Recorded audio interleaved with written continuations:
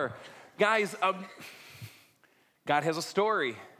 It is powerful, it is transformative, it is amazing. God has a story, and he invites you to make it your story. And that story is found in the Bible. And what I want to do, guys, is help you get into that story and make it your own. That is what we're about here at Fellowship of Faith. And it's what this journey that we're going on is really rooted in. This story is about a giant rescue operation that God has been engaging in since all this stuff went awry back in the beginning. And it's been unfolding through the pages of history. And I got good news, it ain't done yet. God is still at work, and it includes you, and it includes all of this creation that he made and that he loves, and he invites you to be a part of it. And the story is complex. Okay, you got to kind of come out of your comfort zone on this one. I'm going to ask you some questions. No shame, okay? No shame on any of these, whether you raise your hand or not. Who here has ever tried to read the Bible? Okay? Whole thing or part of it, okay? Who here has ever gotten into it and found that a good portion of it kind of was like, huh? Yeah, right? It's tough. And don't be afraid to admit it. It is a complex, deeply interwoven story, because let's face it, is God deep? Yeah, is God mysterious? Is God complex? So why would we expect his story to be any different? And yet it is still through this story, no matter how deep and complex it might be, that God comes to us and speaks to us and does more than that. He starts to get inside, and he starts to do things, and he starts to work his transformation, and he starts to draw us close to his heart, and he starts to show us a new way of looking at life and reality. And he gives us promises about the present and the future. It is amazing stuff.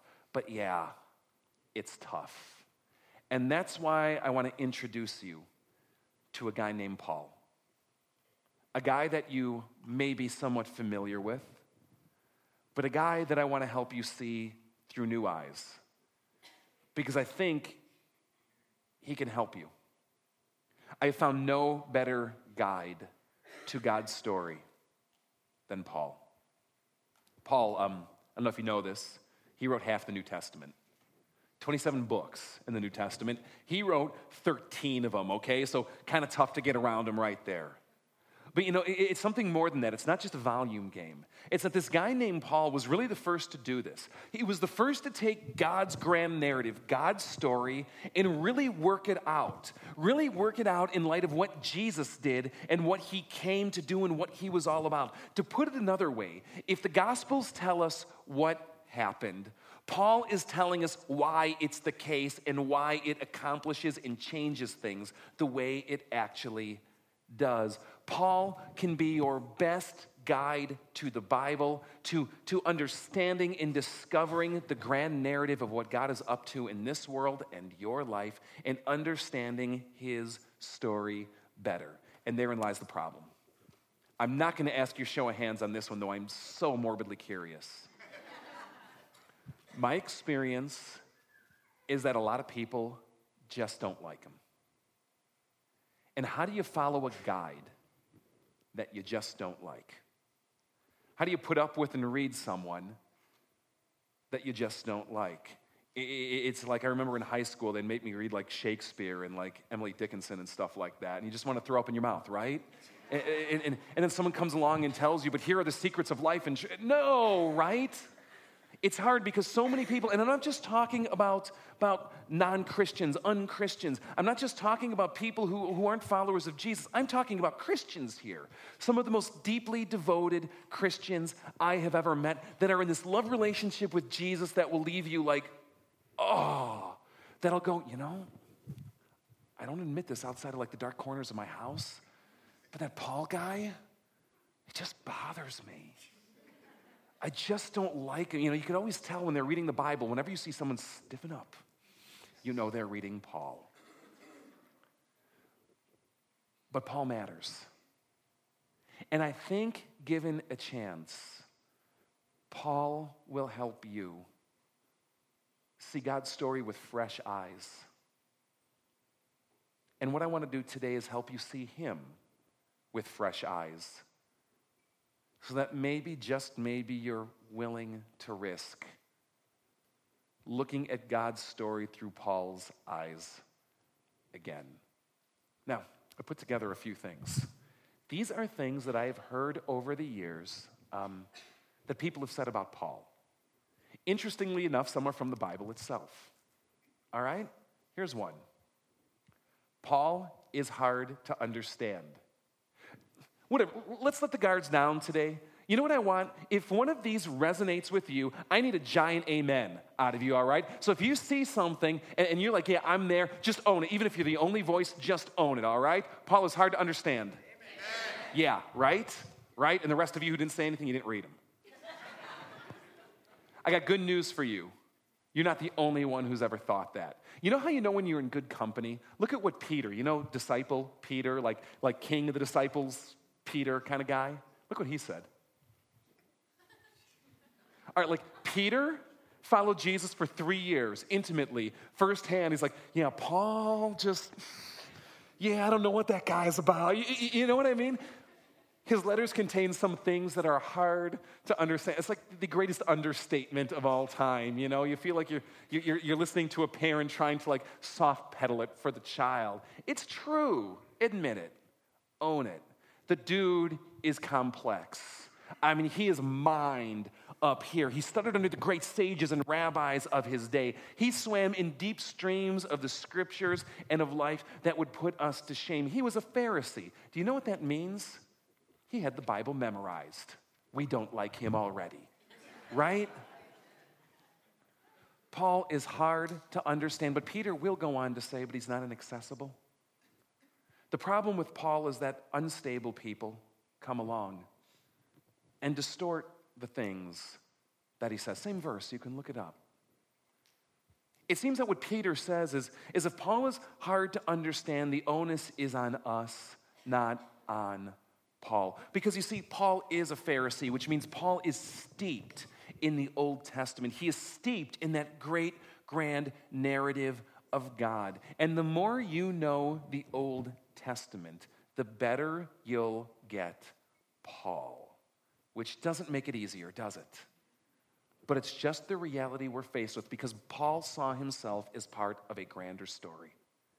He saw him part as a deep, great story that went back from the beginning of God's rescue operation, of what he was doing in this world, laid out in these scriptures. And what Paul does is he takes that story and he says, this is how it applies to you in Jesus. But if you don't know the story, you won't catch what Paul is trying to say.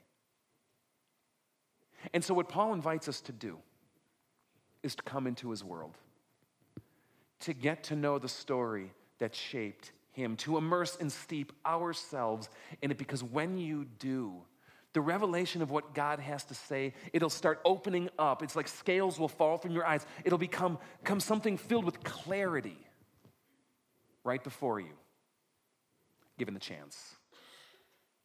Okay, remember the amen drill? All right, how about this one? Paul is an out-of-touch ivory tower intellectual. All right. There is this idea out there about Paul because he is such a mind. You know what I mean? He swims in the deep end of the pool, does he not? And that because he swims there, that he gets this reputation of being out of touch with regular, ordinary people facing the realities of life. Let me challenge that out of his own writings for you today. By the way, there's this one thing that Paul was preaching once to this guy named Festus. Don't you just love that? Listen to what Paul himself has to say. Here's just one excerpt. He's writing to this church in a city called Corinth. And he writes, guys, we don't want you to be uninformed. We don't want you to be uninformed about the things that we're experiencing and facing in Asia. We were under great pressure, far beyond our ability to endure, so that we despaired of life itself. No hands needed on this, but have you ever despaired? Have you ever despaired of life itself? Paul gets it. He's been there. He's faced it. God did not insulate this man from the troubles and hardships of everyday life. He lived them firsthand. In fact, I would argue he lived them to far greater degrees than most of us here ever have. Listen to this one bit. He writes later to this church. He writes, guys, hear this from me. I have worked much harder, been in prison more frequently, been flogged more severely, and been exposed to death again and again. Already, he's swimming in streams where I've never been. He says, 5 times I received from the Jews the 40 lashes minus 1. I've been tortured. 3 times I was beaten with rods. I was stoned. 3 times I was shipwrecked, at which point you're like, dude, after time 1, stay out of boats. I spent a night and a day in the open sea. I've been constantly on the move. I know what it's like to be homeless nomad. I've been in danger from rivers, in danger from bandits, in danger from my own people, in danger from Gentiles, in danger in the city, yeah, in danger in the country, in danger at sea, in danger from false believers. I have labored and toiled. I've often gone without sleep. I've known hunger and thirst. And I've often gone without food. I have been cold. I've been naked. And besides all that, guys, I just know what the pressure of life is like. I face daily the pressure of my concerns in my heart for the people I love, for these churches that I'm trying to reach, for the vocation and call that God has given me. Paul is a guy who got it. He's a guy who got it. In his writings, guys, these are not the writings of some professor tucked away in a little alcove out of touch with the world. His writings in the Bible are not like some first century equivalent of a Zondervan doing mass market print. They are personal, heartfelt letters. They are the texts and the emails sent by a man in deep relationship with real people in real places facing real struggles that he had a heart connection with. And I think, honestly, it's because his writings are so practical, are so specific, are so personal, that's what makes them tough. Because imagine this. Imagine if you were trying to read an email correspondence between 2 groups of people, but you only got to read half of the emails, only those that were sent, not those that were responded. Are you following me? When we read Paul, what we're doing is we're entering into a dialogue in a context that he had with real people, but we're only getting half of the message, his half, what he had to say in response. And that ain't easy. Let me give you an example of this today. What I'm going to do is I'm going to read a text stream between Tina, my wife, and myself, but I'm only going to read the texts that Tina sent to me. Okay? See how you do on this, and let me get to where I need to be. All right. Let's jump in. Let's jump in here. The kids are going to have great-looking hair, but they really move slowly here. Just watching the stylist is making me sleepy. Reminder, Keith Baumgartner is having surgery. Already texted the family. Hospital is in Indy. 17205 McGuire, which ain't an Indy. I might suspend judgment if you bring something home. Wink, wink, smile. Depends how long. Did you go to Harvard Egg and Feed? Google has gotten a little frightening. Their homepage has Google spelled out in birthday cakes, and when I hover my mouse, it says, "Happy birthday, Tina." Ooh. Should I go to FOF and print them off? When you come home, I'm going to take you, and no, I'm not reading the rest of that one. No, it doesn't say that. I wish it said that. You can text that through right now. That'd be great. See what I mean? You can try to piece things together. You can try to make it make sense. You can read between the lines, but if you're not immersed in their world, the story remains a mystery. When we read Paul, we're reading someone else's mail. We're reading someone else's mail that has a powerful message to us, but someone else's mail nonetheless. And rather than write off Paul as being out of touch, to see him as someone practically involved with other people and to enter into their relationship and their world suddenly starts helping Paul make sense. Now, do you remember the amen drill? How about this one? Paul's an anti-Semitic, homophobic, misogynist. Can you you just want to try saying that 10 times really fast here today? No, have you ever gotten that one? Paul hates women. Paul hates gays.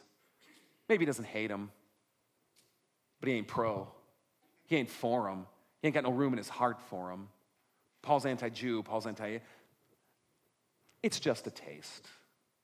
But for a lot of people, there's something in Paul's writings that is so controversial to them that they just can't get around it. I captured a few. Maybe they speak to you or bother you that I gather from him. Here's out of 1 Timothy. I do not permit a woman to teach or to assume authority over a man. She must be quiet, which to this day I have no idea why anyone has an issue with that one, but I'm not getting that text, am I? Here's one I like out of Galatians. He's having this run-in with the Jews, all right? And what is the mark of Judaism? Circumcision? Now, we don't need visuals here today, all right? But go with it. As for those agitators, I wish they would go the whole way. I wish their knife would slip and they would emasculate themselves. That just rocks. How could anyone dislike a slam like that? But you know what I mean? There's things that Paul wrote that people come across and it just bothers them so much to the core that they can't get around it. But then I step back and I think, what would happen if every text, every email, everything I had ever written had been collected? And what happened if added to that, every conversation I had, some dude was writing down going, man, that's good stuff. Make sure you don't lose that. And then all of it was collated, and then people spent 2,000 years turning it over, analyzing it, sifting it, critically looking at every single word. Man, there might be some things that I've said too, and I'm sure it's the same for you, that looked at just by themselves as one sentence out of context would make me and you feel pretty ugly too. And I think of this Paul who often gets judged. And I think this is the same Paul that women loved. And not because he was good looking. Women loved him. They flocked to his cause. They worked alongside of him. Because for the first time, there was a sense of dignity and honor and respect in a world that kept women down. It was Paul who said, there's no difference, Jew or Greek, male nor female. We're all one. We're all sons. Women, you're a son. You have the same rights as a son in Jesus Christ. Women that he set up as pastors of house churches, women that he sent out as apostles. But do we look at the deeper story? The greater things. This is the same Paul that went to the homosexual community of his day. Far bigger and more prevalent than the gay community today. And he went to them and said things like, I know your road, I know where you've been. I've been there too. No, maybe I'm not homosexual, maybe I'm not gay, but I got my own list of issues too, and that makes us the same. And I want you to be one with us. It's funny, he takes marriage language. Be one with us. Be one with us, he says. They might judge you out there. They might scorn you. They might use you. They might abuse you. Be one with us because you're like a brother or a sister to me. But are we willing to look at the greater things, the greater story, the greater message of what Paul has to say? I think of Paul who says, wait, I'm a Hebrew of the Hebrews, circumcised on the 8th day. And I bear that with pride and honor. And my heart is for my people. It's an amazing irony of history to me that Paul is called the apostle to the Gentiles, and yet most of his ministry was to Jews. I'm a Hebrew of the Hebrews, circumcised on the 8th day, and I love my people. In fact, in Romans, he goes so far to say, I would go to hell. I wish God would damn me to hell rather than one of my brothers or sisters of the Jewish race be lost. Could you say something like that? It's easy to judge people by a few words out of context. Might it be better to give them a chance? Finally, maybe you're here today. And maybe your kind of approach in issue with Paul has been something along these lines. Remember, amen. Paul has his own agenda. He wasn't even an original disciple. Who does he think he is? I like one of you. All right, okay. You know how I've seen this one come out a little bit more? People pitting Paul against Jesus.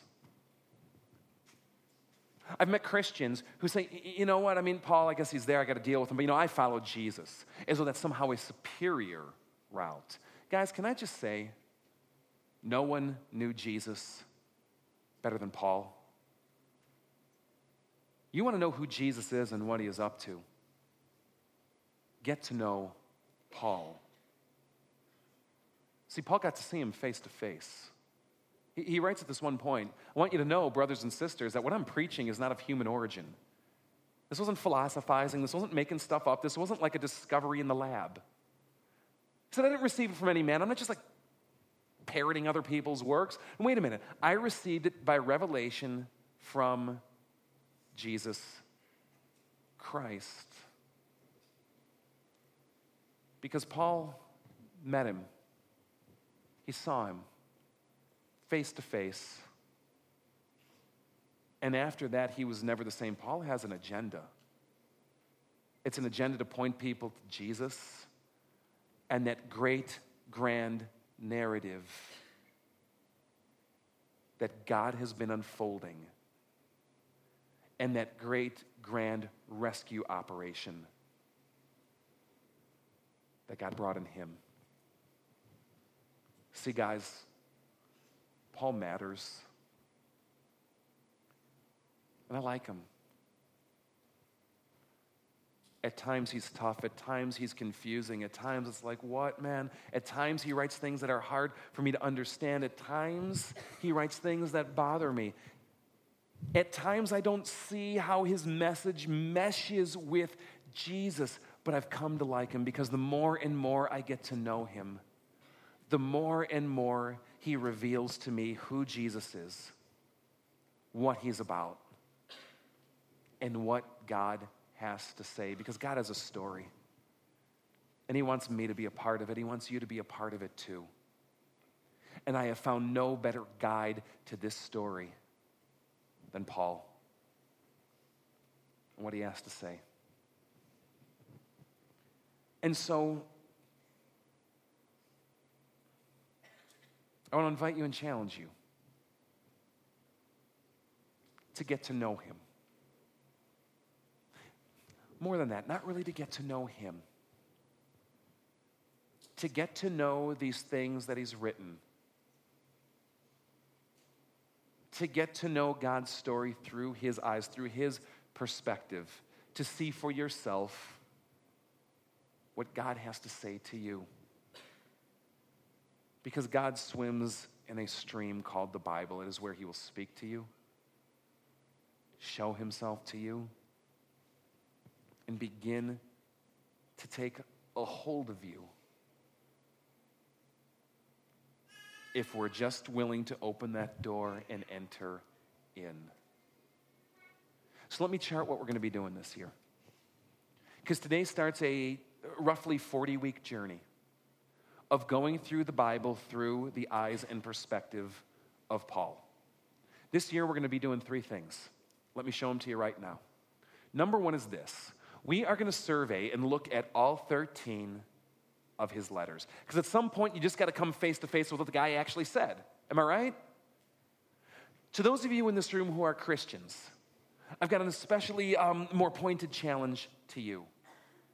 It becomes vital in your walk with Christ if you claim to be a follower of him who bases your life on this book to actually know what it has to say. To be able to go, yeah, 1 Corinthians, let me tell you what it's about. And to be able to do it in 2 sentences or less. Stick with us and we'll help you do that. We'll help you learn what each of these 13 letters is about, and not only that, why Paul said what he had to say. And we'll take it another step. We're going to take you into the undergirding theological narratives because Paul did not write in a vacuum. He immersed himself and based his life in God's grand story. And we'll take you into that story that informed and shaped Paul and his writings, help you to know those meta-narratives underneath, those deeper streams that bring to light the nuances, the contours, the illusions tucked in what Paul has to say. And more than that, we want to help you meet Paul himself, to know the man's story. What happened to him when he came face to face with the risen Jesus? Because when we know another story, it can speak to our own as well. And by seeing Paul's story, maybe see our own a little more clearly. Now, besides Sunday mornings and the supporting ministries that we have going on, Rock and Boulder and the study and discipleship groups that are all kind of fueling and feeding into this, I want to share with you 3 more resources that we have as well. 3 more things, faith challenges we call them, things that we're going to encourage you to do to make the most of this journey. All right? First is this, daily reading plan. Can you get that for me, Ben? Thank you. What we've done is we've printed up these bookmarks and we've printed up these booklets. And what each of these do is lay out a daily reading plan, a way to be in the Bible every single day, bite-sized chunks, 2 to 3, maybe 5 minutes. Just a way to get into the story for yourself every single day. Let it speak to you on its own terms, not just through me or you hear on the radio. Let it speak to you on its own terms. Come face to face with what God has to say to you every day. Additionally, every week we're preparing these sheets. They're called Go Deeper. It's like a 2-page Bible study. Insights, questions, resources, things meant to take Sundays further along, to pique your interest, to help you take it further and dive deeper into what God has to say. You can pick all of this up at the info table on your way out. You can get all of this online as well. And every week, we're going to work to memorize it.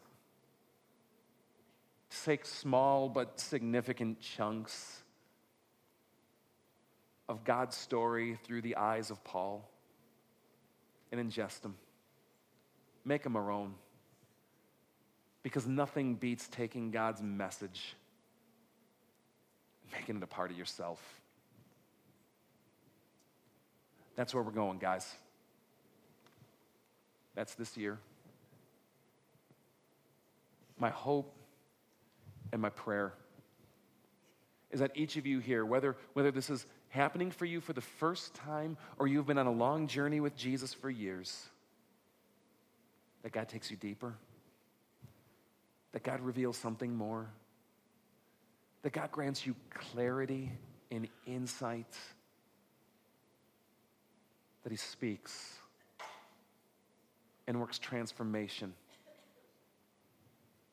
through the guide and through the eyes and through the lens of this man named Paul. Yeehaw. I want to invite you to rise.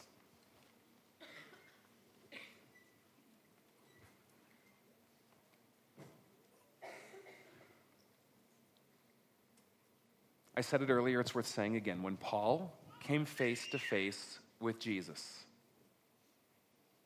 he was never the same. God's invitation is not just to guys like Paul. It's to you and to me as well. When Paul came face to face with Jesus, his life was laid bare. No getting around it. To come into the presence of God is to bring everything into the light. God invites each of us when that happens not to run away,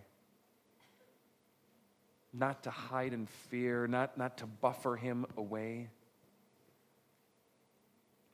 but to own it, to confess it and repent of it and lay it before him. And that's what I want to invite you to share in today. So I want to just invite you to take a moment to pray, to come face to face yourself with Jesus today. And whatever you bring here today, don't hide from it.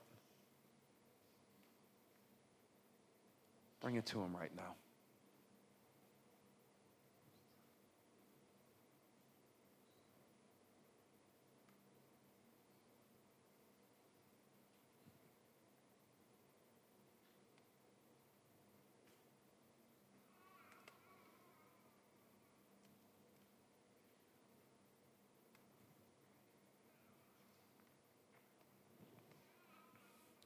And if you're willing, would you pray these words with me today?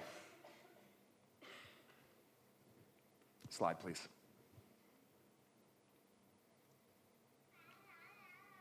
Most merciful God, we confess that we are by nature sinful and unclean.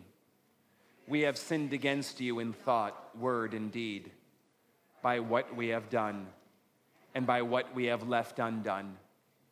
We have not loved you with our whole hearts. We have not loved our neighbors as ourselves. We justly deserve your present and eternal punishment. For the sake of your Son, Jesus Christ, have mercy on us. Forgive us, renew us, and lead us, so that we may delight in your will and walk in your ways to the glory of your holy name. Paul said this. Let me share it with you today. He said, here is a trustworthy saying that demands full acceptance. Christ Jesus came into the world to save sinners, of whom I am the worst. Get to know Paul's story, you'll see he was one of the worst.